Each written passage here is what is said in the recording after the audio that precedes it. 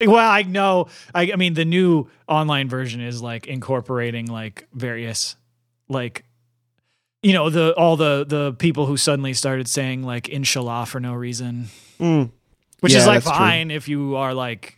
I mean, it's not like a problem or anything. It's just kind of weird to appropriate it for no reason. Well, what I have to admit, when I play poker sometimes and I win a big hand, or like there's some, like I was in danger and then it ends up working out in my favor, I'll type Alhamdulillah, which is just basically thank God, but it pisses off exactly the wrong type of people, and I really get a kick out of it when guys start right kind of people. Well, yeah, you know, right, wrong. It really depends. There's different valences to this situation, but I really get a kick out of it when some racist in the chat like starts mouthing off, and then I get to report him for racism. Anything like that always just makes me think of that tweet where the guy was talking about, he was like, yeah, at the Super Bowl right after 9/11 they had the ad where the Budweiser Clydesdales were like kneeling before the American flag, and I told my uncle they were kneeling to pray to Mecca, and he got so mad he had to go outside. That's one of the all-time tweets. It always reminds me of a real instance where I was at a house show in Pittsburgh and someone said that Ween was better than the Beatles, and a guy got so mad that he had to go outside. Oh, man. Imagine getting that mad about the Beatles. I know, especially about like with a Ween fan who, in my estimation, might be the most unserious music people in the world.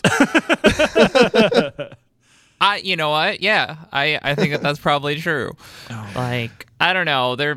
All of their albums, you know, it's impressive. I would say that they are impressive. Yes. Because their albums span every genre.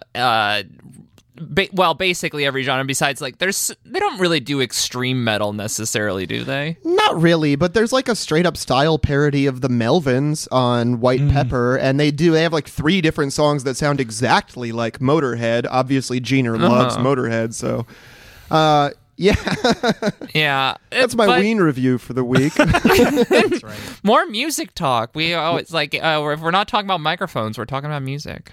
Yeah, well, you know what's a really great band is The Microphones, and welcome to Work Stoppage, everybody. I don't actually listen to The Microphones a lot, but I see them rated highly on people's lists, so... I've never heard of them. Yeah, they must be doing something right. I like the books a lot, too. They're really, really good. Anyway...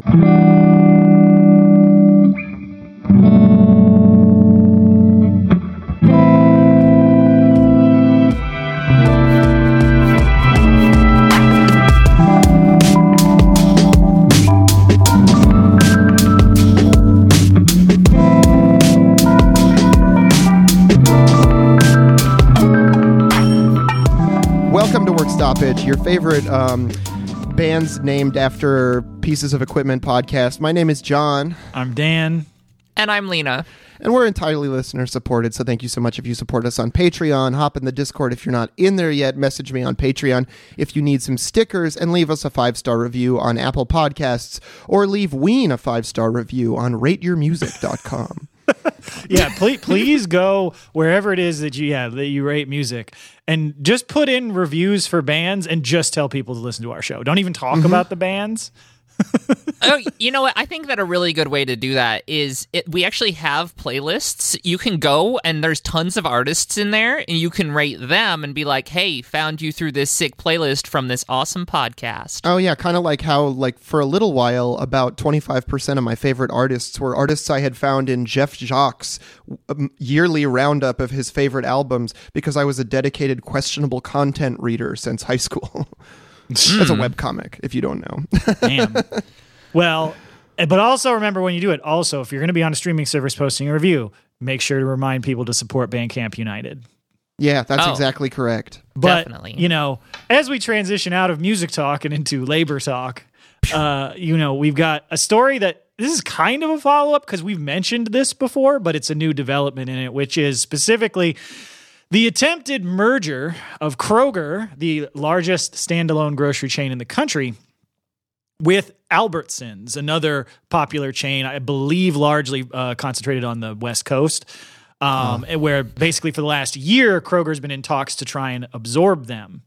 Yeah, I don't want to interrupt you too much, but attempted merger also sounds like attempted murder. Attempted merger sounds like a really sick band. Oh, man. Although you could also do attempted merge, but you would have to be a hardcore band. Oh, yeah.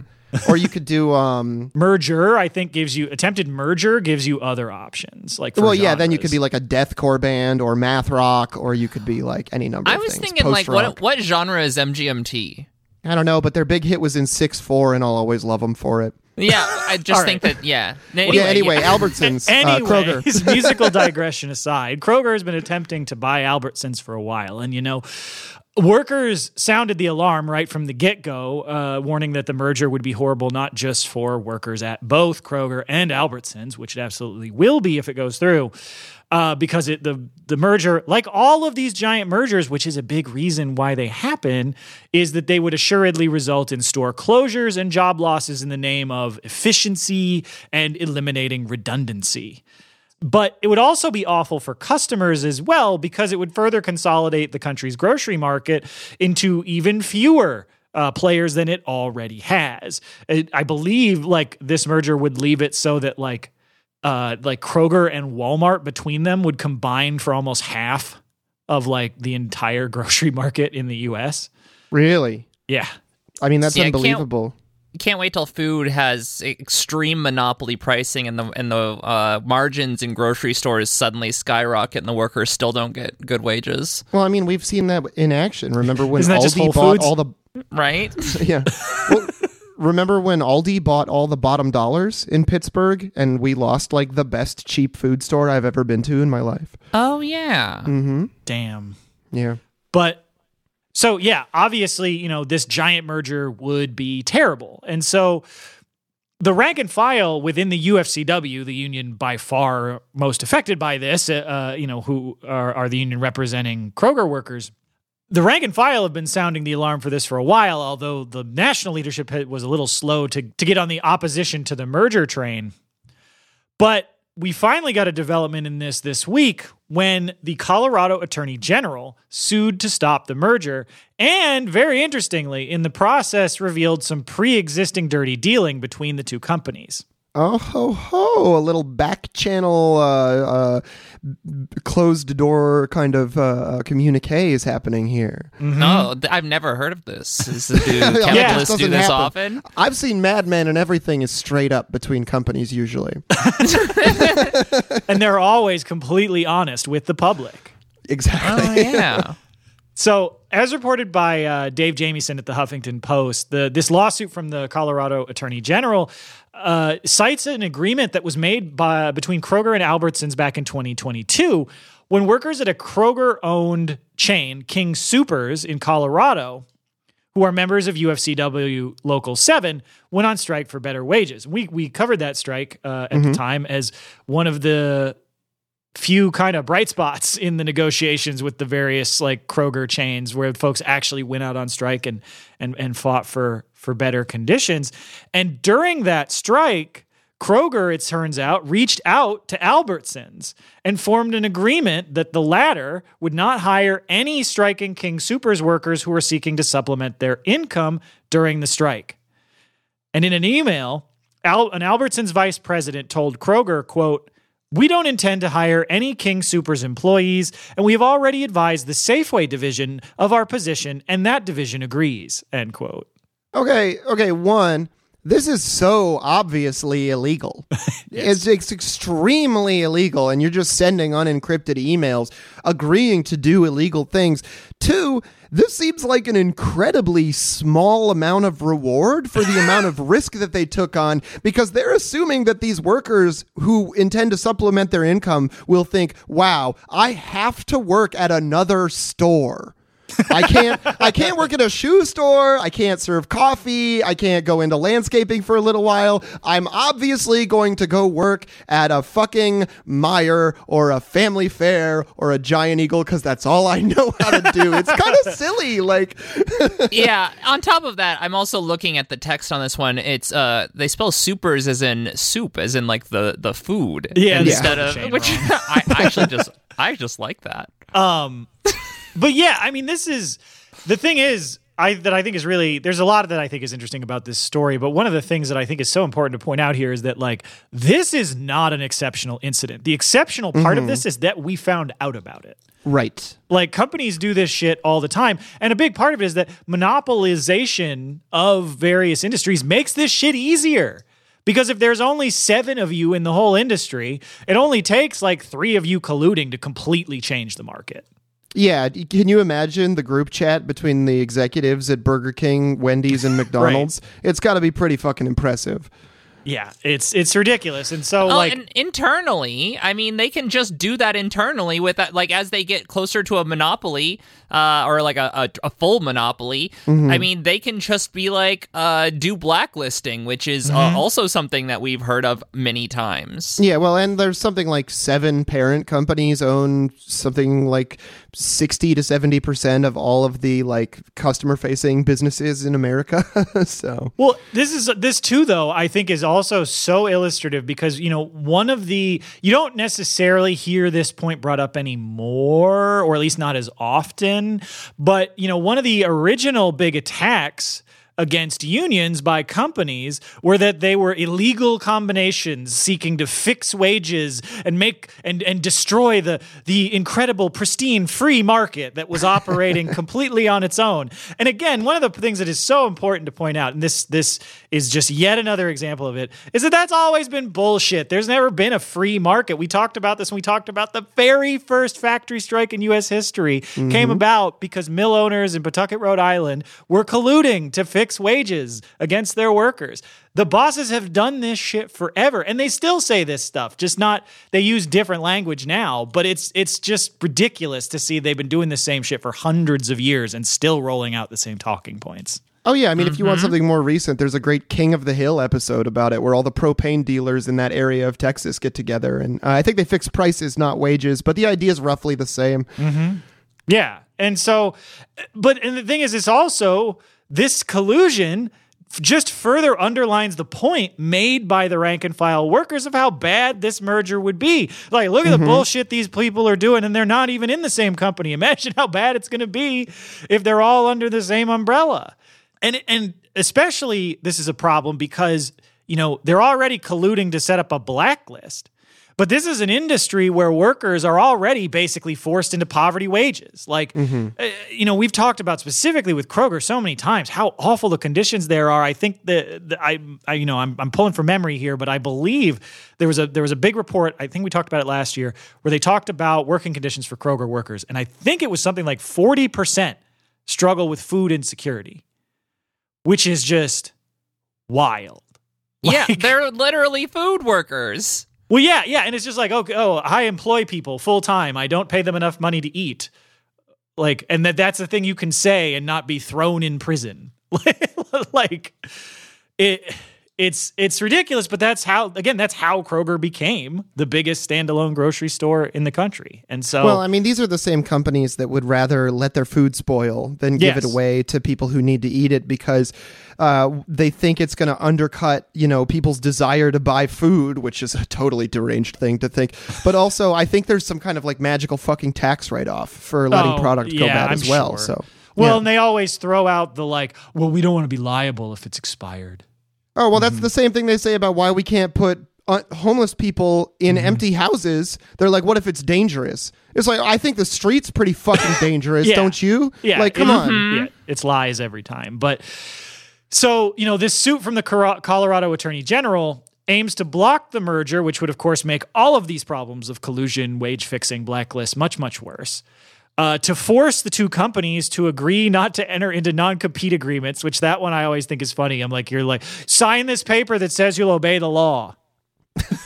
Like, because that's basically what that's saying. And then also attempting to fine the two companies $1 million in civil penalties each.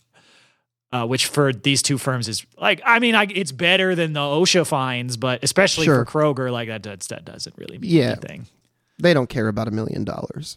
No, Albertsons maybe, but not Kroger. But so the other thing, though, that I will say, shout out to Dave Jamieson, who wrote this article that I took a lot of this from because he reached out directly to Kim Cordova, the president of UFCW Local 7, who led that King Super strike that this is all about.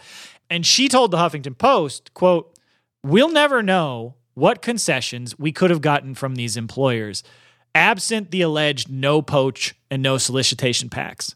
We did well with our contracts, but we could have done even better. Maybe we could have struck longer, or we could have struck Safeway if we knew they had entered into an agreement like that," end quote. And I think that it just hits it, just yet another part of how screwy this whole system is. Because again, they're coming out here, and this isn't even like the union bringing these charges against the company. This is the state bringing these charges against them, which just shows how flagrant of a violation of the supposed sanctity of the free market this is. And it does, I think, really speak to one of the many illusions, I think, in this that were thrown out there about the idea of us ever having a level playing field to bargain with the ruling class on. Because it's like, these motherfuckers are cheating no matter what rules you set up. Like, that's why you have to take the power away from them in the first place. Yeah. Well, and I think that a really great example of that we've covered so many times, it leads us right into our next story, where we talk about Starbucks, because they've been ramping up their war on workers by joining the rest of the ruling class cabal in trying to destroy the NLRB. And, I mean, Starbucks Workers United continues to make big organizing moves despite the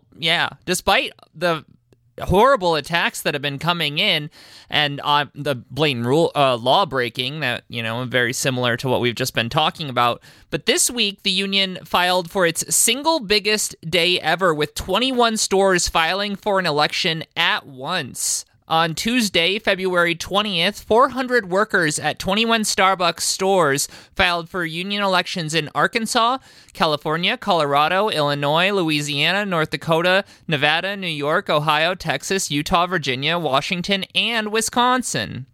Wow, their organizing team is really getting around the country. Yeah, like, I wanted to list out all the states, and not because it's like, it was fun. It's one thing to say 21 stores. That's a lot of stores. And it's say in 15 states, and you get that. But I'm like, I feel like it hits home more when you say all of them. Especially, I want to point out, there's some states in there we don't talk about on this show very often, because there aren't too many union elections there. North Dakota, Utah. Arkansas? Are you kidding me? Louisiana. Yeah. Yeah, it's really, really impressive. And in a letter to CEO Laxman Narasimhan, I think. Laxman Narasimhan, the workers said, quote, "Across the country, management is cutting hours, writing inconsistent and unreliable schedules, and placing more and more work on fewer and fewer partners. We partners demand a say. We are the face of Starbucks. As employees, we deserve the same respect and dignity as the CEO," end quote. More respect and dignity than the CEO, but yes, correct. Yeah, you're selling yourselves short there, folks, but we appreciate the holding them to account. Yeah, and about 400 stores have already won union elections, and their victories have been at a pace of about 80% victory, and this would push the union to over 10,000 members. Responding to questions about Starbucks' victorious campaign of union busting, Lizzie Harlow, a barista at the Sulphur, Louisiana location, which filed on Tuesday, told Dave Jamieson of the Huffington Post, Dave Jamieson, so busy, just doing some great work. They said, quote, "It's important that we're recognized as people rather than profit machines. We don't have any other choice but to stand together," end quote. And don't have any choice but to stand together. Very true. Yeah, and one thing, that I really want to highlight about that statement, because I know, it's going to sound like this is the same thing you hear from a lot of like announcements, but like, and so I feel like it starts to run together sometimes for people. But I think it's one of the things that I think, at least for me, that can be kind of easy to lose sight of sometimes when you look at things from like very Marxist terms, and perhaps fall into a bit of economism on my part, like, is that it's like, these workers are fighting for better healthcare. They're fighting for better wages. They're fighting for better hours. They are fighting for all those things, and they're things that they absolutely need, and they're incredibly important.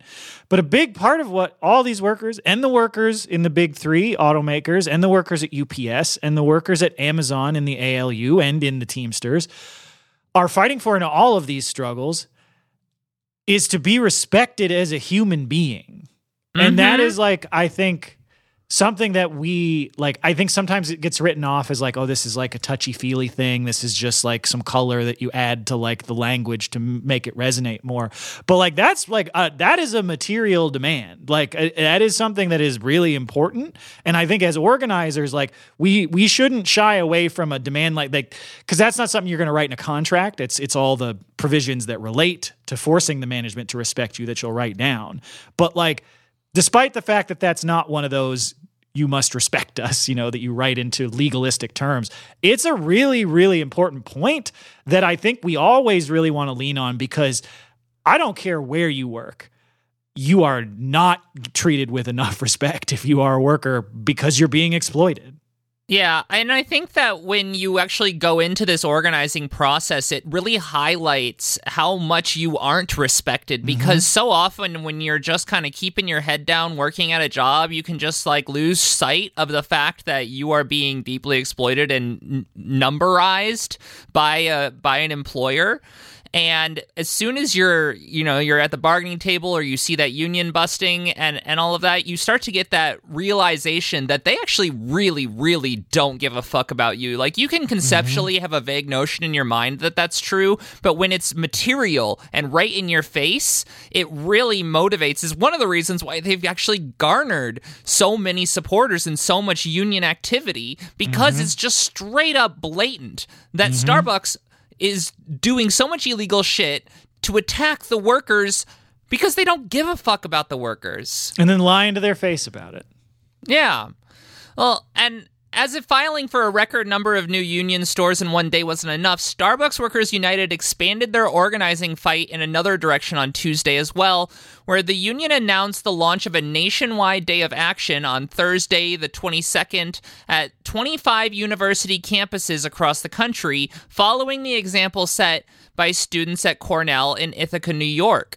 And this was where Starbucks had closed all union stores in retaliation for organizing in the city. And so the students had, petitioned to get that contract stopped. And so now students at 25 schools across the United States have organized together to demand that their universities cut ties with Starbucks as well, due to their anti-worker policies, which, hell yeah. I mean, really, like, just kick them out. Let them know that shit's not okay. Well, and this, I love this, because this is like, I mean, you're basically, it's applying the whole concept of divestment to like the union struggle. I know it's not unique, but like, I think in the current organizing environment, it's a way to like look at this is like why it's a particularly potentially very effective angle of attack. Yeah, well, and it's also just a diversity of tactics. It just adds to more ways in which you're putting pressure on the company, on top of the fact that it's really just, important to be able to use those sorts of tactics. But we have a quote here from Valley Pendiala, a student at Georgetown, who said in a statement, quote, "If Starbucks was a student, they would have been expelled by now because of the number of rules they've broken. That's why we're working on taking action to demand Georgetown let its contract with Starbucks expire, and that it holds Starbucks accountable for its attacks on workers," end quote. And I mean, also this is mobilizing more people, because also lots of college people end up going in working at Starbucks. And so by mobilizing people on college campuses, you can be doing some early inoculation and organizing for maybe some future workers at Starbucks. Absolutely. Yeah, well, and I love this argument too, because it mirrors something we say on this show all the time, which is like, if a corporation steals your wages or steals your time from you or steals your benefits away from you, they might have to go to court. They might get some fines. There might be something to work out. But most of the time, they really just get away with it. Whereas, like, if I go into a grocery store and I steal a piece of fruit because I'm hungry, I go to jail. And to say, like, look, if Starbucks was a student, they would have been expelled by now. Like, they would have been expelled, I think, right about as soon as the first stores started announcing that they were organizing in fucking New York, you know? Yeah, because union busting was ramped up to, no, I guess not a maximum at that point, but because we clearly saw and have seen how much they're willing to go for. But really, it was a very high amount of repression immediately. And Starbucks workers in cities across the country are also fighting to hold Starbucks accountable for some of its rampant law breaking, because this week workers in Chicago and Philadelphia filed complaints against Starbucks for violating the city's Fair Work Week laws. These laws require the giving of workers advance notice of their schedules, pay a premium for last-minute shift changes, and offer part-time workers more hours before hiring new workers. And workers have filed 10 complaints of violating the laws in Chicago and 12 in Philadelphia, and in addition to 76 similar charges that workers have filed in New York City, which, I mean, that's a lot of violations not only, and it's important because so often we're like, oh, the NLRB moves so slow, and really there needs to be so many fronts on this. This is another version of the diversity of tactics. Yeah, well, and also, I mean, damn, New York, Chicago, and Philadelphia, those are like my top 3 cities you don't fuck with. You know what I mean? Throw in Baltimore and you can really round out the list. Yeah. Yeah. And we have 2 more quotes. We have one from Lily Elling, a barista at the Chicago's Greektown Starbucks, who told the Chicago Tribune, quote, "The schedules are different every week. There's really no rhyme or reason.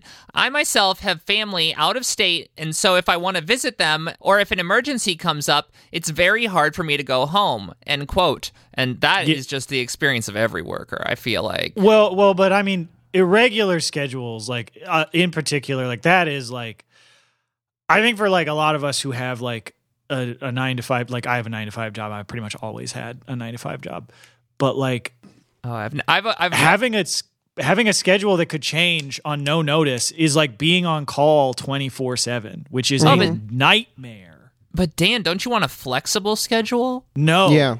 No, I don't.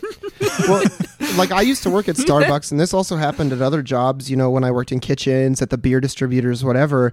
I would just like routinely clopen. I would just like work from fucking open to close, and then I'd come back in and I would open the store back up, because if that's what they needed and I said no, that they would write me the fuck up. They'd be like, well, he didn't want to work. Mm-hmm. Yeah, he tried to get out of working. Why would anyone do that? I would never try to get out of working. For what possible reason? Yeah. I mean, like, the most consistent shifts I had were at a union radio station, and then also this podcast. That's it. Every other time, it has been just absolutely just whatever the fuck the management decides. And honestly, because I'm a loudmouth and people don't always like, well, I should say, and management doesn't always like me, it's almost always closing and clopening shifts and shit like that. The worst shifts. I always got the worst shifts. It was very consistent. The management is incredibly consistent at giving me bad shifts. But in the second statement that we have here from Workers United from a Workers United spokesperson, they said, quote, "Starbucks workers have made it very clear that they're not going to back down and will use every tool they have to try to make Starbucks a better place to work, from fighting for a fair contract to holding the coffee giant accountable to our city's Fair Workweek laws," end quote. And again, just this is going back to exactly what I've said. This will be the third time. Diversity of tactics. They're using them, and it's important. Well, and the other thing, though, I mean, it's not even necessarily that, you know, it's like that breadth of tactics, like by itself, has an inherent like power. But the other thing, though, is each individual one of these things is an opportunity to blow their shit up. Basically, like not in a literal sense, in a media sense. Basically, to put them on blast with each one of these individual stories. So it's like, here's the Fair Workweek violations in Chicago. Here's another story, Fair Workweek violations in New York. And it's because obviously, you know, the media is going to decide which they want to promote and which they don't. But like getting it in front of people's eyeballs is, you know, another way to help boost more and more support, potentially increase people boycotting the company for various reasons. So yeah, I think it absolutely is a good strategy. But speaking, actually, you know, I just spent all this time, I guess, maybe poo-pooing the inherent greatness of diversity of tactics. But our next story is about the UAW, who this week basically did just that. So I think that it has its place. Like you could spread yourself thin by trying to constantly do 1,000 different things, I think is what you're getting to. Yeah. But if you have the capacity, a diversity of tactics is incredibly useful. Sure. And more importantly, you never want to just get bogged down focused only on one just because that's what you've already been doing, because that's just dogmatic. But yeah, so it's another week in 2024, and therefore we have a shitload of stuff to talk about with the UAW because they just can't stop organizing, folks. The most dynamic union. They're like the Let's Paint TV guy. You ever seen him? He's incredible. No. He Let's runs Paint on a TV? treadmill and does a live show and paints and talks to the audience and like interacts with them live the whole time. I'm friends with him on Facebook. I'm forgetting his name right now, but he's incredible. He's a really cool guy. So he's like ADHD, the show. Yes, and he's been doing it since like forever ago. Like it used to be a public access show up in the Pacific Northwest, I think, but now it's a live stream on the internet, of course. Damn, that rocks. Anyway, UAW. Yeah, so to start off with the UAW, on Tuesday, February 20th, which was a very big day for news last week, the union announced that the executive board has voted to commit $40 million to organizing over the next 2 years, which is on its face already an enormous amount of money, which is great. But also for perspective, it represents nearly double the spending in organizing that the union made last year and is one of the biggest material investments in organizing the unorganized by a major U.S. union in years. And these are, of course, being specifically largely focused on the UAW's nationwide fight to unionize non-union auto workers and battery factory employees. And, you know, these resources are likely to be needed because the bosses are already fighting back against those organizing efforts. This past Friday, February 23rd, Josh Idelson of Bloomberg reported that high-ranking executives at Mercedes have been visiting the company's plant in Alabama to conduct captive audience meetings.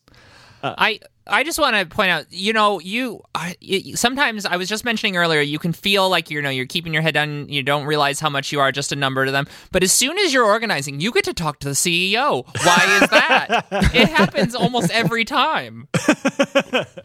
Yeah, I mean, this huge like Howard Schultz vibes with this one because so Michael Goebel actually, I think it has an umlaut. I didn't write it, so is it Goebel? How do you say the O with an umlaut? I don't know. It says here CEO of Mercedes, so I don't think it matters.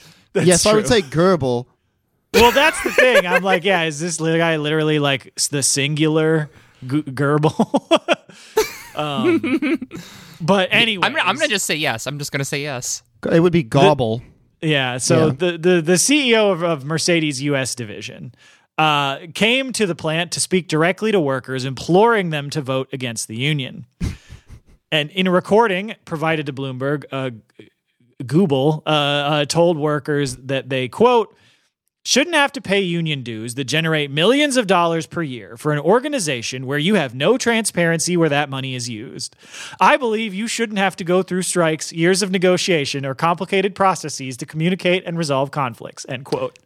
No transparency. I believe there's a thing called unionfacts.com. Aren't they just Well, and shouldn't have to pay union dues that generate millions of dollars per year for an organization where you have no transparency. That's a lie and a projection. And then I believe you shouldn't have to go through strikes, years of negotiation, blah, blah, blah. That's just a straight up straw man because that's not the alternative that they're choosing. That's like the action that you forced them into. Right, right. Well, because that's the thing. It's like, yeah, the UAW didn't just go out on strike for no reason. Like they were like, you need to pay workers more so they can live.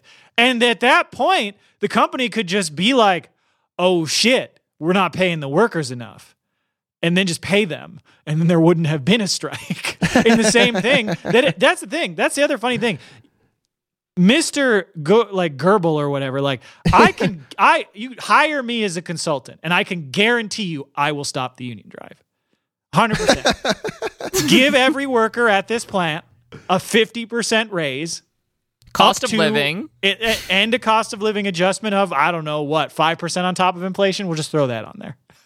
And give everybody 2 months of vacation. Then they won't win. Go. And I know, look, I'm being an absurdist here on purpose, but it's but that's the thing. What I say that all to say, it's always, the agency here is always on the bosses because they're the ones doing the exploiting. They can choose to exploit their workers less, and they won't organize against you, but they won't do that because they want those profits. And the years of negotiation thing, I just want to say what John was saying. Years of negotiation for what reason? Is the union being like, oh no, we need to keep dragging this out? Or is it the company? Well, right. And also it's Dan, they would never hire you as a consultant because Stafford Beer already tried giving that advice to companies, and the only one that would listen to him was the government of Chile, and the CIA overthrew them. So that's true. But also, I do want to say, not just with all the the explaining the agency and goofing on these guys, but also one of the points that you brought up, though, John. His statement is also explicitly a lie. Because the thing about the lack of transparency, not true. The Landrum-Griffin Act explicitly requires, its whole purpose is to require unions to report their finances to the Department of Labor and to their members. Well, and also the UAW under this administration is one of the most transparent and democratic unions we've ever seen in modern American history, full stop.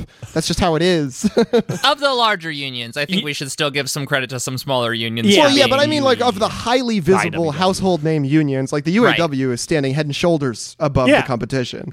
No, absolutely. But it's just this whole thing. There's the whole foundation of his argument. There's no transparency. He's literally the opposite is true. There are very few organizations you could join in the United States that are legally required to have more transparency than a labor union.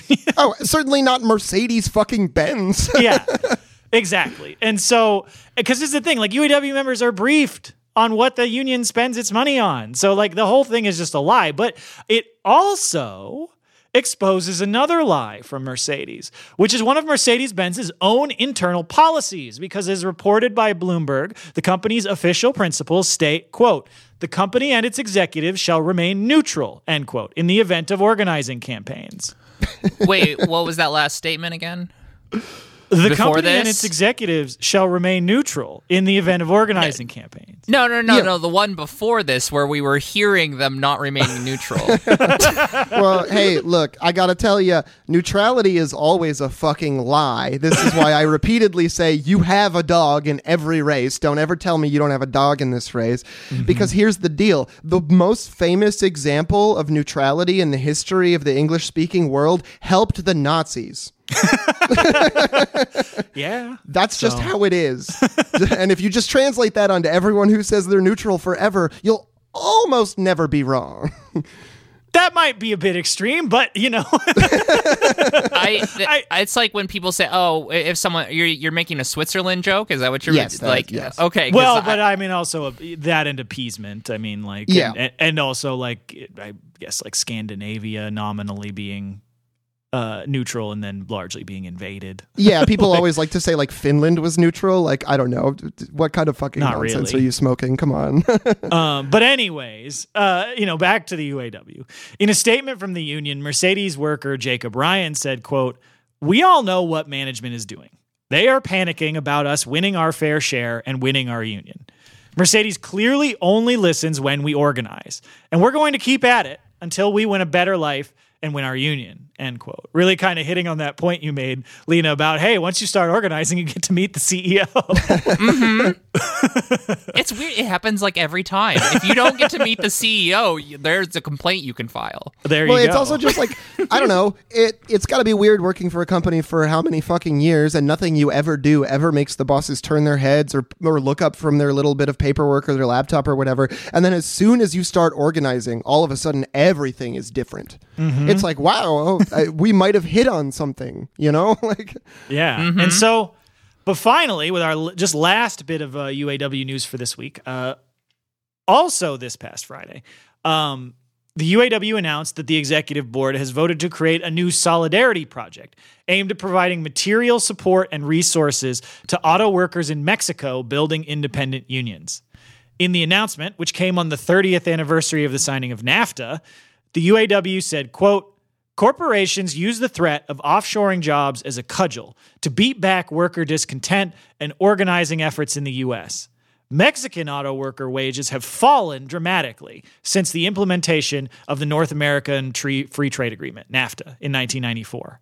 Under NAFTA, Mexico's automotive workforce has grown sevenfold, while wages, benefits, and working conditions continue to fall behind, end quote. Hell yeah. And I just think this is such an important, initiative by them for, 20 different reasons, but I'll let you go at it. Well, no, I mean, go ahead.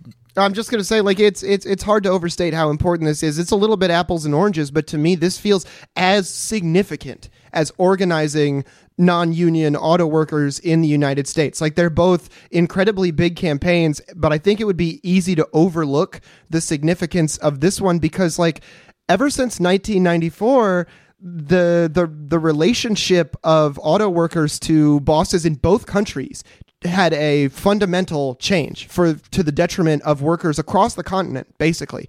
We can throw in Canada as well. And it's just I don't know, it's so rare that you see unions, even if it is in maybe a way that isn't hyper-Marxist or whatever, recognize the shape of economic imperialism as being one of the core ways in which their and other workers' rights to live freely and safely are being undercut.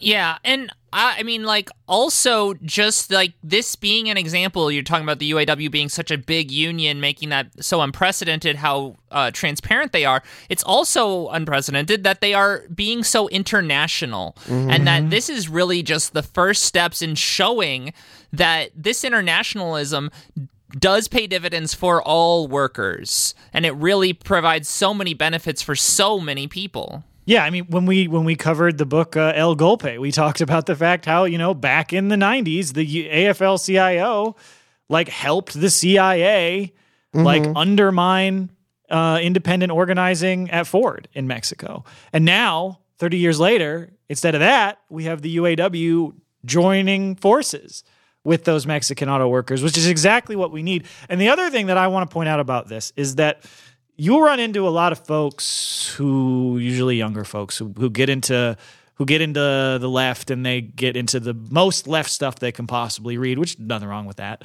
But you see a lot of development of ultra-left views on the working class in imperialist countries, specifically on the United States, where you'll get people who get into these doomerist views of there are so many racist workers, the American working class is irretrievably broken, blah, blah, blah, blah, blah, blah, blah, blah, which is not true and is ahistorical and all these things. But the thing is that there is something they're pointing to, which is real, which is the use of propaganda and the ideological state apparatus and various just pressures in society from the ruling class to indoctrinate members of the working class with bourgeois ideological constructs like racism, xenophobia, and nationalism. And as people have documented time and time again, arguably the single most important organization that you can be involved with for fighting racism, in real terms, for making people who are racist less racist, is unions. And this is that on a national scale, because what is one of the primary ways right now, maybe the primary way, that the ruling class is trying to get one part of the American working class to fight the other part? It's immigration. It's all you hear them screaming about constantly to try and drive people into the arms of fascism. And this is a direct counter move against that. And that is, I think, extremely important. And, why these sorts of things, we should be pushing all our unions to do stuff like this. And this is, so we should be this is, I think this is an incredibly important initiative by the UAW and is an example for how our, labor movement can actually do things politically that are effective instead of just wasting our time endorsing and donating money to Democrats. Yeah, I think that it's really easy to fall into like a vulgarization of the concept of the labor aristocracy. All American workers are part of the labor aristocracy. They'll never fight for people internationally. And I mean, like, there's certain things that you can point to that would maybe give some evidence to that. And when we see this, we see ways that we're breaking that down and really subverting that as something that does have a little bit of a leg in the United States, but it must, like, that ideology has to be broken.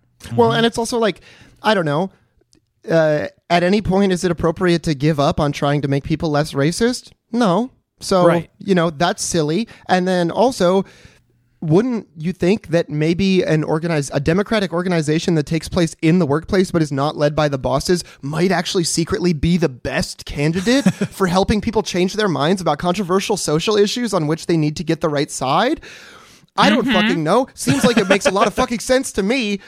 Yeah. Well, while we've made it through 3 of our stories and we're this far, and we should continue talking about some automotive work. And this time we get to look at some of the great work that the Inflation Reduction Act has brought us because, and I mean that very sarcastically, in Kentucky, a brand new electric battery factory facility has been being built since 2022. And, lucky for us, Joe Biden has allowed our podcast to remain a mold podcast because we're talking about cars, but also we're going to be talking about mold. We love mold, folks. Right? We love to hate mold. So this company that we're going to be talking about today is called Blue Oval. They received a $9.2 billion federal loan to do this project in Kentucky. Last year, Ford and SKON, a South Korean car manufacturing company, had a contracting company, Lesco, build a building to prepare the infrastructure for their auto plant. Well, it's a electric battery plant, but by fall, this building was done and the equipment was being rolled in. And rolled in with it were boxes streaked with black mold. Well, I guess that's maybe just one type of mold. There was lots of black all over the boxes. With the winter approaching, Lesco then ordered the workers to close all the doors on the building, sealing in the mold. And by December, there were tons and tons of complaints about the health conditions, and a report was issued where they said that there were 7 different kinds of mold in the building. Damn, we got a whole mold cornucopia here. Yeah. And despite being advised to not bring more boxes into the facility at this time, the workers were ordered to anyway.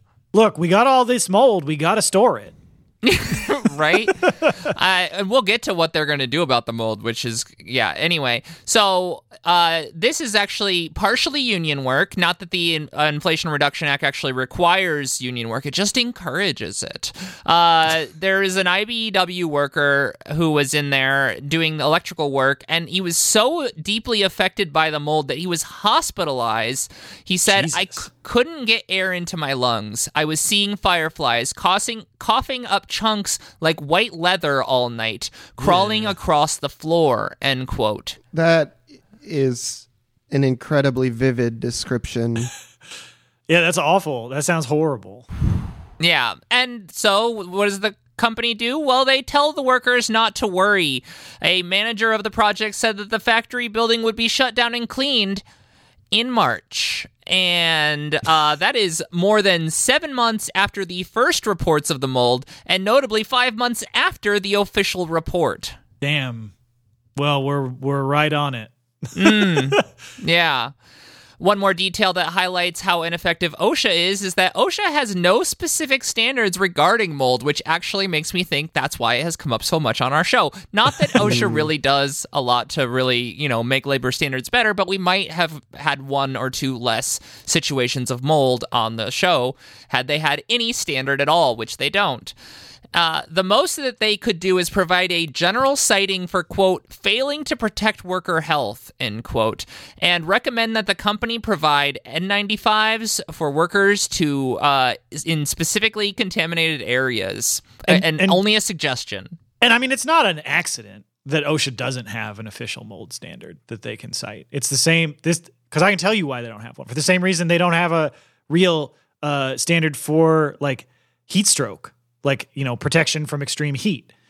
Because if they did, then even with their incredibly ineffective and largely useless bureaucracy, they would have to nominally enforce those. And it's not that they would go do that voluntarily themselves, but it would open up avenues for workers to sue their companies for failing to comply with them. And in issues like this, like mold, what percentage of companies actually properly ventilate their buildings? Like 5%? Yeah, it's you're not being a lot. generous. Yeah. Yeah. So And- like you could probably apply whatever standard they would come up with. You'd probably fail like half the businesses in this country.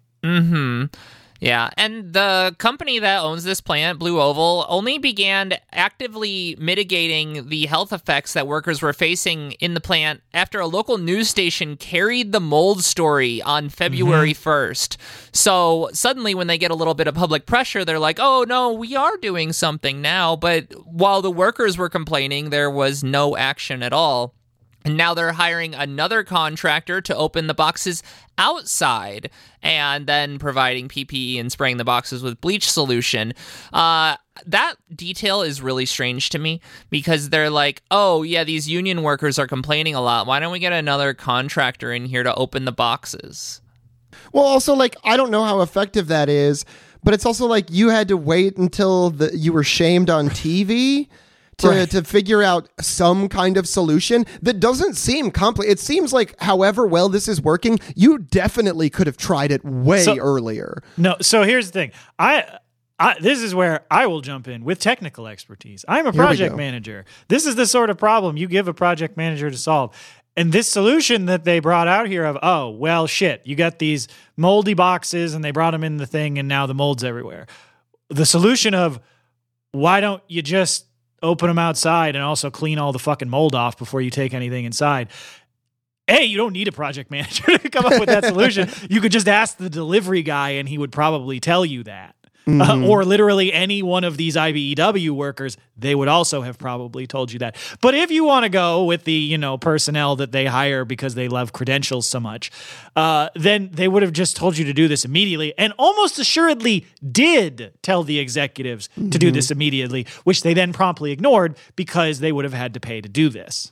And then the electrical contractor is retaliating against the employees for this, demanding the names of the employees at Blue Oval so that they can blacklist them from further projects.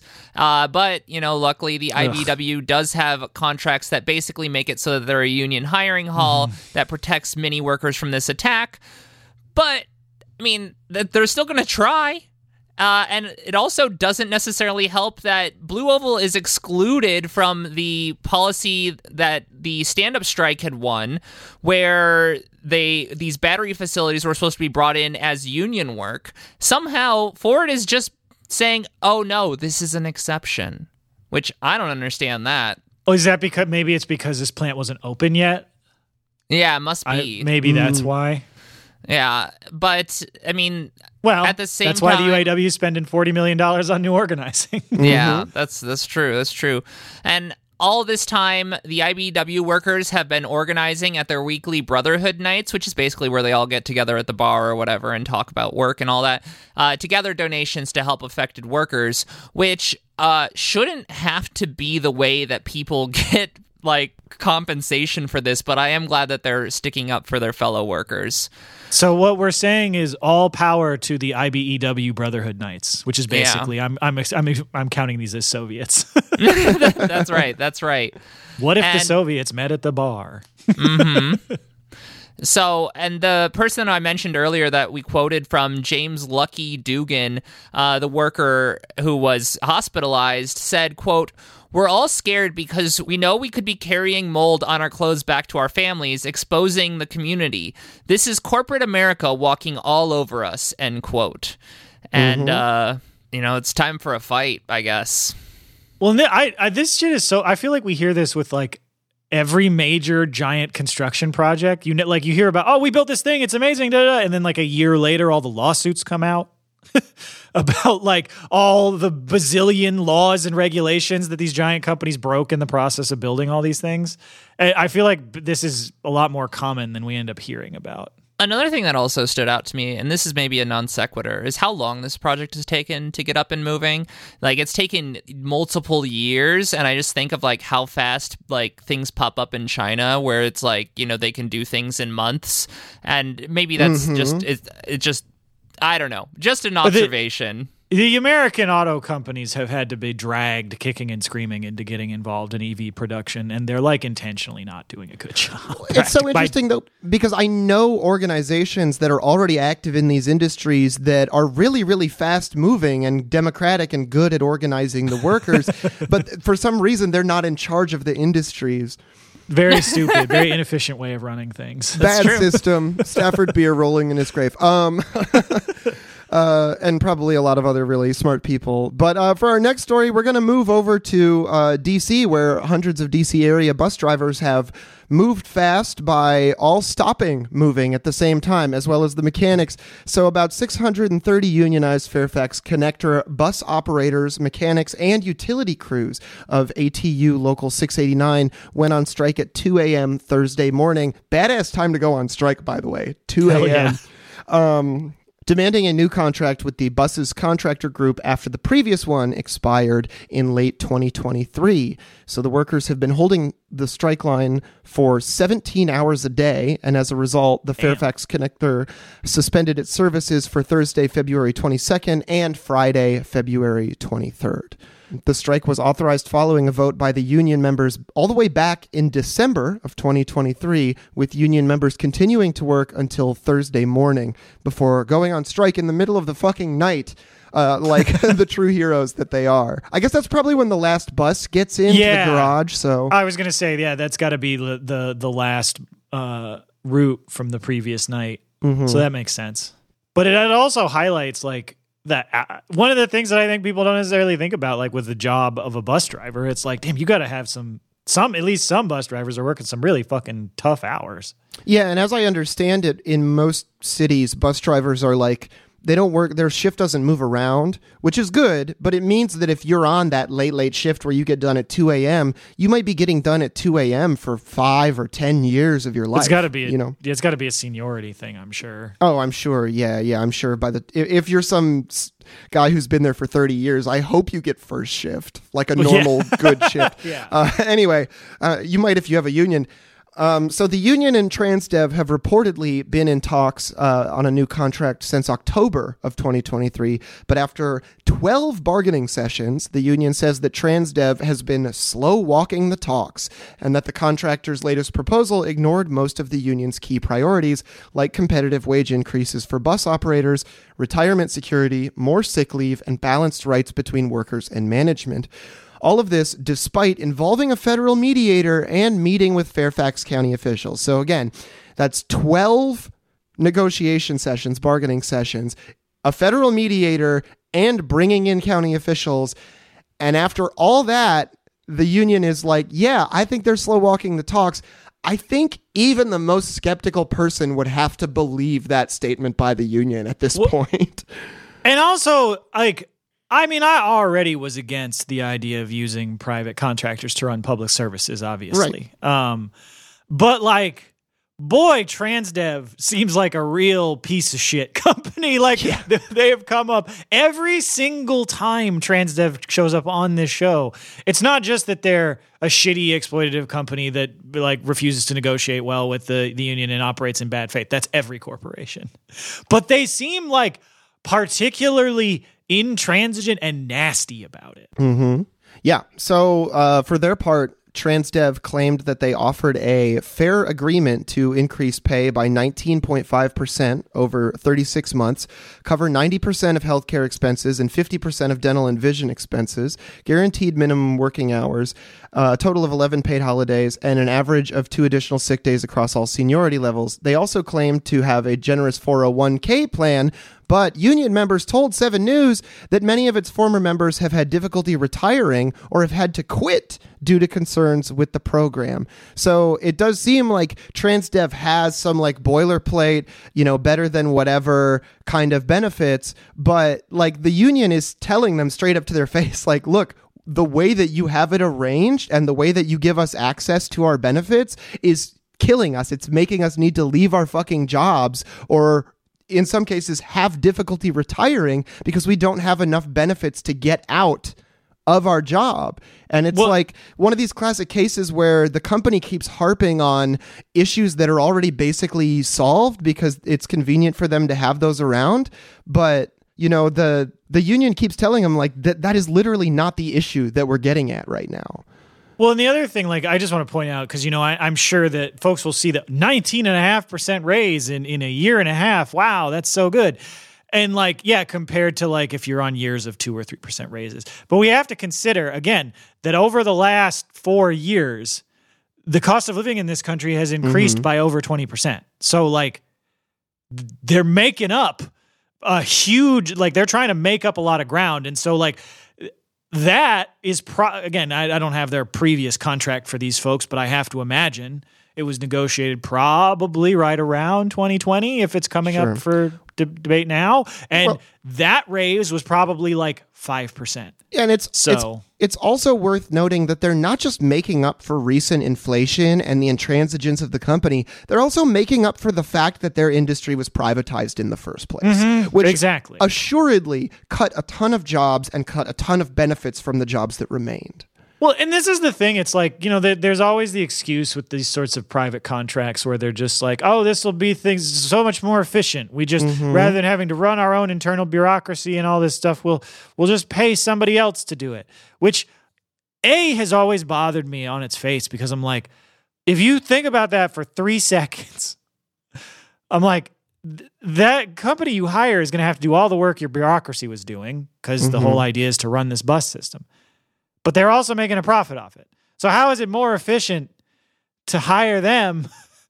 And it's like, oh, no, what you mean by that is that by hiring a private contractor, it creates a separation between the employees and the state so that we can get the contractor to have the freedom to exploit, harass, and intimidate the employees that the state has a lot less of because the state is at least nominally more vulnerable to public pressure, although in reality, a lot less than they imply.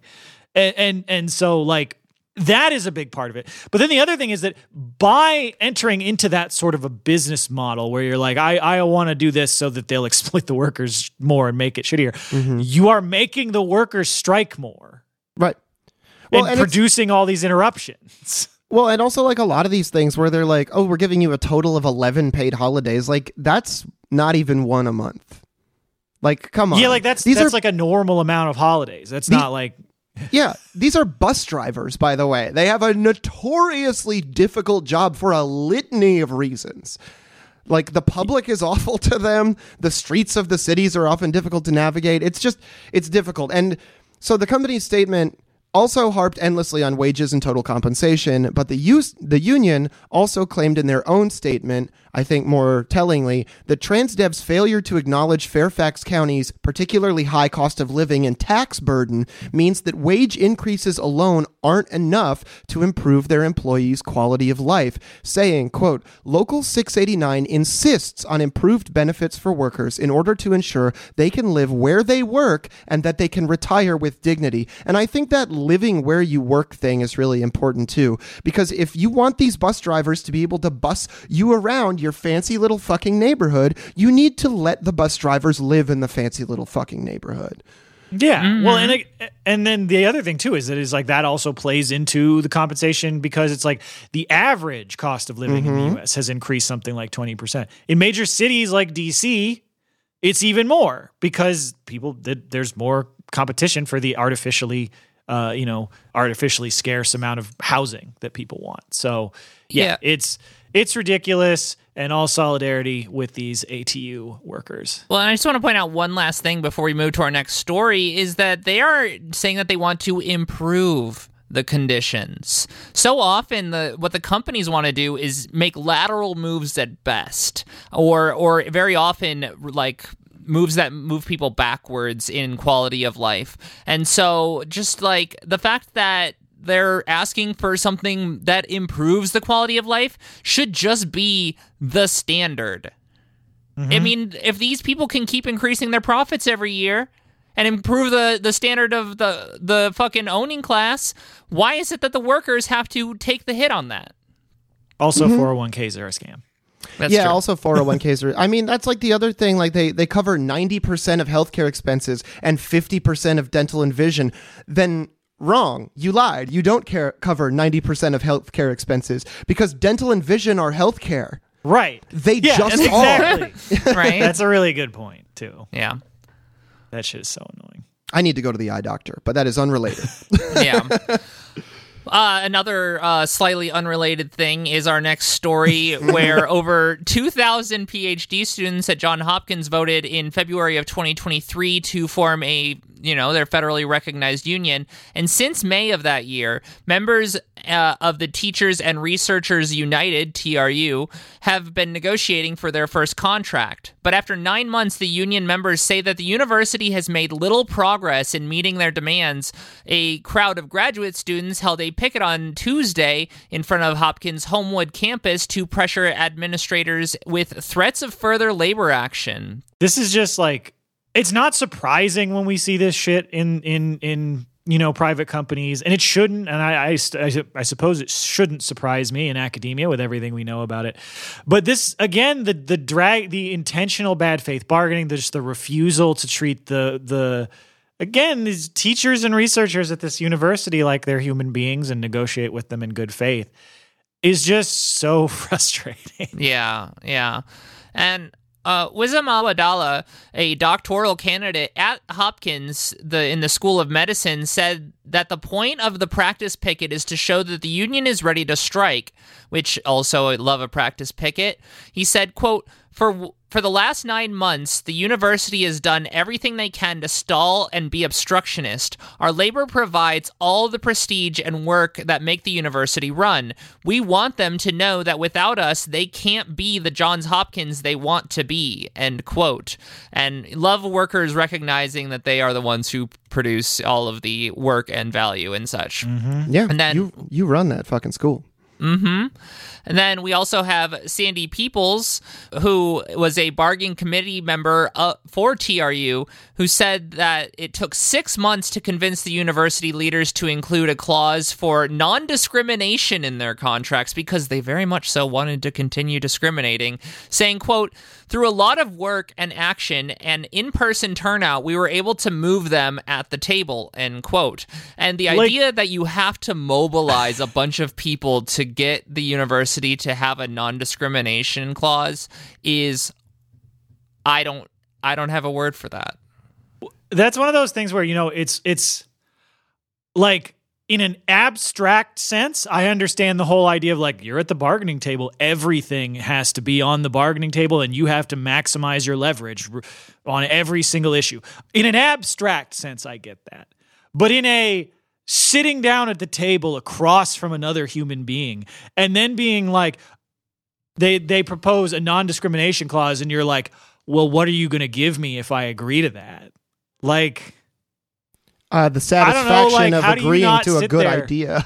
Yeah, like, how do you not sit there and be like, am I the baddies? Like, yeah, and I also, like, in negotiations, sometimes the way it goes, I can't guarantee that it's the way it goes when in this case, is that you give them a proposal, and then you go away, and then there's another bargaining session, and they come back with a counter proposal, and you get all of the things that are crossed out because they take your proposal, and they cross things out. And can you imagine being the person who is writing up that document? It's like, oh, yeah, we're supposed to cross out this non-discrimination clause. yeah, like, come on. But Sandy Peoples, that bargaining committee member, said that negotiations have stalled on 3 core issues: fair compensation, including wages and benefits, union shop, which requires union members for all graduate students, and fair termination policies.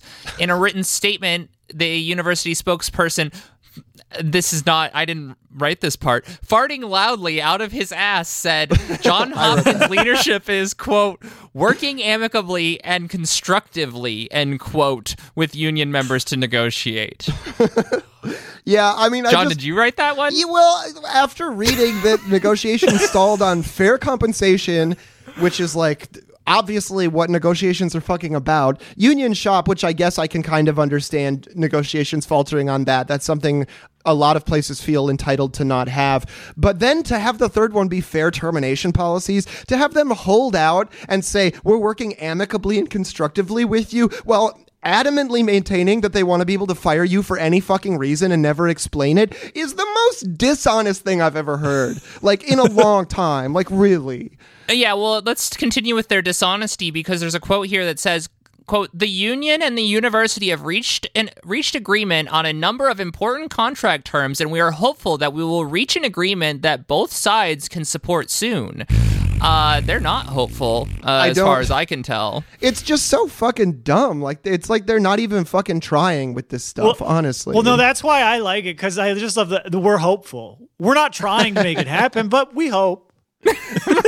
We're actively preventing it from happening, but we're hopeful. Yeah. And Awadallah said that it's shameful that graduate student workers at Hopkins don't make a livable wage. Having proper wages and benefits being a major equity issue, they added, quote, our original proposal was the amount to not be rent burdened in a one-bedroom apartment in Baltimore, and they immediately shut that down. We want an amount of money and benefits such that we're not just subsisting in this university, we are thriving at this university, and we're able to do our jobs better as researchers and teachers. I come from underrepresented backgrounds in academia. I grew up not very economically privileged, and I'm a child of immigrants. Johns Hopkins should understand that making a living wage and being able to provide for not just yourself, but any obligations you have would allow people that aren't traditionally represented in academia to get PhDs, end quote. Which, I mean, so often these unions are just trying to make it so it's like, you don't have to come from some rich family to go to college.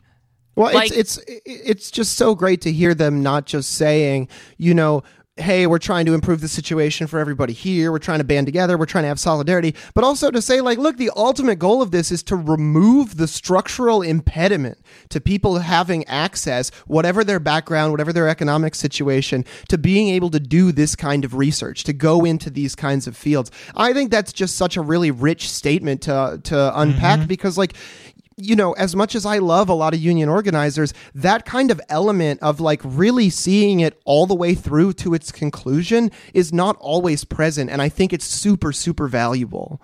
Yeah, well, and I mean, also just like this just makes me think, because I've been looking at the idea of like proto-union or guilds in like Europe and such, and how universities are kind of the most like contemporary version of the way that guilds are set up. And we also mentioned labor aristocracy and the exclusivity. Well, guilds were basically a real embodiment of that, you know, exclusivity and, you know, pulling the ladder up behind you. And just to see that like universities are still basically that same guild structure, and that these unions are the only thing that are actually really fighting back against that sort of, you know, exclusivity, really means that we should be getting behind these workers and their unions with all of our support.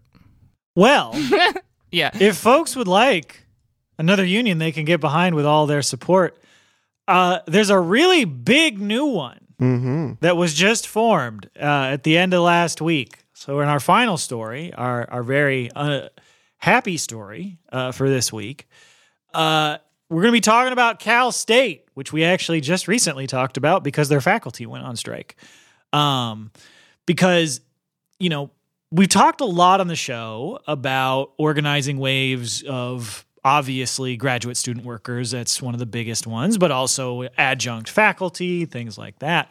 But there have also been a surge in union organizing among undergraduate workers. And this Friday, student assistants, undergraduate student assistants at the largest public university system in the country, California State, voted to unionize with the SEIU. And following a month-long electronic election with over 97% of votes in favor, the school's 20,000 student assistants will join the California State University Employees Union, SEIU Local 2579. That's a big number. Yeah. And this actually will more than double the size of SEIU Local 2579, which currently represents 16,000 other workers at the university. So this is now a 36,000 person local. Wow, that fucking rocks. Pretty cool. Damn. That's enormous. Right? And so this new bargaining unit, which covers 23 campuses, is now the largest undergraduate union in the country. And I did just want to also mention one little bit of news, because we did talk about that recent strike by the California Faculty Association. And I just did want to mention, since we're talking about Cal State, that the workers involved in that strike did just recently, last week, approve their tentative agreement as their new contract by 76%. Okay, pretty good. Just wanted to note that. So we know there was some opposition. There were some questions about if it, had gotten all that it could. But I guess it seems like, you got a solid supermajority of folks in favor of it. So congratulations again to the California faculty, the Cal State faculty. So these undergraduate students, one of them, Emilio Carrasco, a junior at Fresno State, told CBS, quote, "The CSU says their goal is to help the student body to make sure they're set up for success. But it's kind of hypocritical in a way, because they're not paying many of the student assistants enough to even support themselves, to pay their rent, pay for food, pay for bills," end quote. And the vote comes nearly a year after student workers filed with the state for an election, because obviously this being a state institution, and these are public workers, their labor law is governed by the state. So, we have seen so many of these states that, tout themselves as being very progressive, that then tend to be extremely regressive when it comes to labor. So, yeah, it took almost a year to get their election. And that's a big deal when you're talking about student workers, an inherently somewhat transient workforce. So, but the vote, with its 97% in favor, really reflects the poor conditions that these workers face. Because as reported by CBS News San Francisco, the students make the minimum wage of $16.25 and have no paid sick leave at all. So if they are sick, they're compelled to work through, wanting to make sure that they can still make rent, assuming, they're trying to make rent, or, buy food or any of the other necessities. Mm-hmm. This is also assuming that they don't have families. Mm-hmm. Right. And I mean, with undergrad workers, it's less common, but still, very, very, very much an important consideration. But the other thing, though, that they pointed out, and one of the things that they plan to fight for their first contract, is that there is a hard cap of hours that these workers can do, which is only 20. And now, obviously, you'd prefer that folks work 20 hours and that's enough. But in reality, especially when you're making the fucking minimum wage, if you need to pay your rent, you need to pay your food, you need to pay your bills, as Emilio Carrasco said, you're going to need, even with a good raise with your first union contract, you're probably going to need more than 20 hours. And so that's one of the things that they want to fight for, is to get rid of that cap and allow for the student workers who need more hours to be able to pay their bills to be able to actually get it.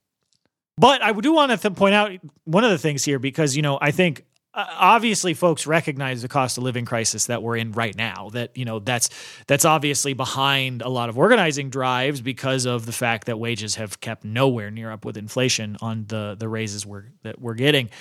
But this has been a problem at Cal State for a while now, because a 2016 study found that nearly a quarter of the system's 460,000 students were food insecure, and an estimated 10% of them were homeless. Wow. Like, that is an indictment of the system. Mm-hmm. Yeah, it's and so obviously not all of those students are like student employees. There's only 20,000 of them are. But that gives you, those student assistants are going to be at least somewhat representative of the broader population of students in the system. And when you have that many that are food insecure, that 46,000 homeless estimated, and you're like, we shall pay them $16 an hour and give them no more than 20 hours a week. That'll be fine. Like, yeah, that's not working. No, that's $16,000 a year.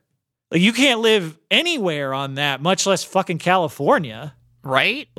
Even if you're getting some sort of a student discount, even if you have like 6 roommates, like it's ridiculous. And so with the current, I think, that's important to point out. That was in 2016, 8 years ago, when the economy was significantly better for workers than it is. It's still bad, but significantly better than it is right now. Yeah, before COVID, before the rise in the current cost of living crisis. I mean, yeah. So those figures can only have gotten worse. And so now, though, with a union united with tens of thousands of other Cal State workers, these undergrads now have the tools and the leverage to at least change the conditions of their employment. Yeah. All power to them. Hell yeah.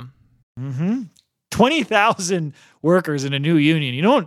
That's a big chunk. We don't get a lot of those. So, like, that was very exciting to see. Oh, yeah. No. I mean, if we could get one of those every fucking month or two, we would have this country's union density problem solved a lot quicker than we're solving it now. And speaking of solving problems, something that we like to do at the end of every episode, we like to solve your sadness, your lack of comedy, your ennui, your malaise, your strong desire for image descriptions, your desperate need to open the fridge and eat cheese and olives directly out of it. Is that just me? That's right. This is the meme review. And surprisingly, one of them is not the going back at 3 a.m. for more olive meme, despite John's comments. I need to print that out and put it on my wall. No, but so our first one this week is a history meme because, we were talking earlier about OSHA. We do so love to talk about the Occupational Safety and Health Administration and their ineffective in their nominal role, but very effective in their co-optational role on this show. But what if OSHA had existed forever? And so much forever that it existed back in ancient Greece. So this first one is basically just it's like one of those drawings you would see on like pottery from like the ancient Greek era, and you've just got basically Achilles here carrying a sword and looking back at having been shot in the heel as he was in the legend there, and so. But this one has now been transformed into an ancient Greek pottery workplace safety advisory from OSHA. And he's now looking back and it's labeled, "This fate could have been avoided if Achilles was wearing OSHA-approved work boots." Oh. And then labeled at the bottom, "Don't let workplace safety be your Achilles heel." It's very clever. Also, why was his ass fighting barefoot in the first place? I mean, really. If you got one weakness, just put something over it. OSHA approved, man. I don't even care. Put a little bit of leather strap over your heel. Come on. Yeah. Use better judgment. You But mentioned then it wouldn't be a parable. Yeah. I think judgment was really his Achilles heel. There we go. Well, and you mentioned he had a sword. We actually have another meme with a sword where this is a... I don't know that we have to come up with segues That's for my our memes. transition. Yeah. We have a 4-panel comic here where it's, I guess, an office setting, but it's also like a combination like party-based RPG comic. So in the first panel it says... Or it has this guy in like I guess It's like if you work at this is basically just looks like it's documenting the union struggle at medieval times. Yeah. I was going to say, definitely. oof, another day at the Dungeons and Dragons factory. Which, Yeah. I mean, if this Wizards of the Coast had a union drive, didn't they? That's true. Yeah. Yeah, but so this person who is, I guess, the leader of the party said, "I came to talk to the boss," and then the secretary at the desk says, "Does your party consist of at least one tank, one healer, and 2 DPS?" And then it pans out and shows the rest of the party, and the leader says yes. And then the secretary says, have you already defeated the mini bosses of accounting, legal, and HR? And then kind of with a little bit of dread, the person says yes. And then she finally says, you can pass. And then the last panel is the boss, I guess, where it's just this, like, I don't know, angel of sorts, but it's like the boss has been Sephiroth, basically. Yeah. And then they're getting ready to battle, and he's just shouting, living wage in this economy. And I don't know, like I feel like there's so much description that went into this one. I lost a little bit of steam, but I did really enjoy this particular comic. It's a great comic. That's the danger of a highly detailed comic, though. In the meme review, our next one has a lot of words as well, but they're actually all written on the page. So this just has a large man handing, the large man obviously being a capitalist, he's well dressed, and then handing a homeless. You can man, tell because of his bowler hat. The bowler hat means he's classy in the old sense of the term, which means upper class. And he's handing this man a cup of coffee, and it says "the unemployed" above the other man, and under it says "capitalist," handing the unemployed a cup of coffee and a sandwich. Quote, "Why, man? I don't want to see you starve. I need you to keep my employees from asking higher wages," end quote. Cartoon by Art Young. And I gotta say, this is pretty damning, because this is one of the most incredible things that people talk about. You'll even hear liberal economists say it's actually bad if unemployment gets too low. And that's wrong, because it's bad for a very specific group of people if unemployment gets too low. Another thing I like about this one is that they actually technically have written a image description in for us. Yeah, I didn't really have to describe anything. I just had to comment on it. Nailing this, Art Young. And so our next one, this is very simple. This is your don't do that, do this format here. But instead of the classic Drake version, we've got a Geordie LaForge version here from Star the King Trek. LeVar Burton from Star Trek The Next Generation. With the first one of don't do this, we all quit. And you've got Geordie like, wait, hold up. And then pointing, now here's a ticket. We all got a union now. Here's what's got to change.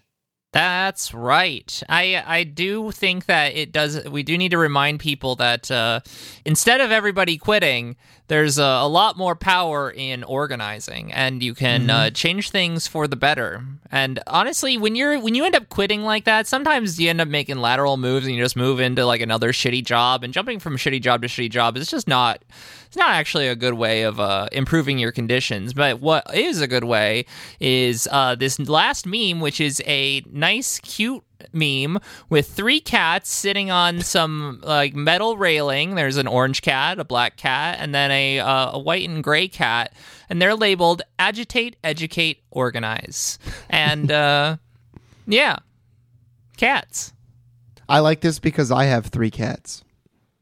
That one's Cleo, and that one's Tilly, and that one's Marvin on the right side.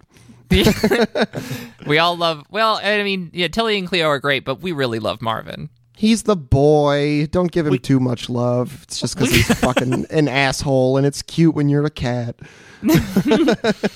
But I guess with that, we're going to wrap for this episode. We want to thank everybody for listening. If you'd like to support us, you can share the show with your friends, or you can support us on Patreon, where you get access to all of our bonus overtime content. We just did an interview with an IWW member explaining the contemporary IWW, and that was really interesting. And then we're going to be picking back up with our history of women's labor struggles in the United States series this week with our part 5 in that. And there's a lot there. Become a patron at patreon.com/workstoppage.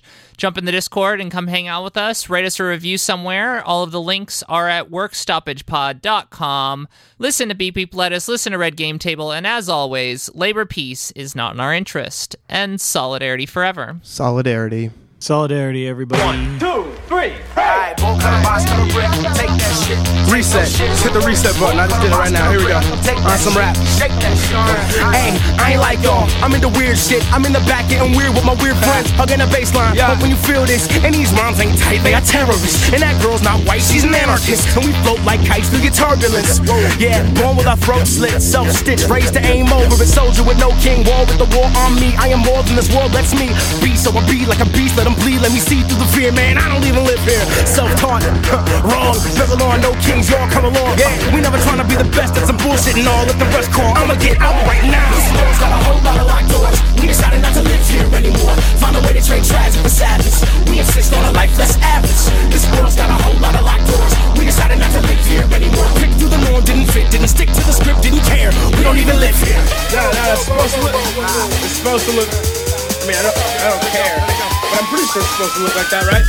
Nope, we ain't like them. We in the weird shit. Me and my peers disappear when the lights hit. Roll swag, same kind of path. Stash no crap, trying to gag in your coach bag.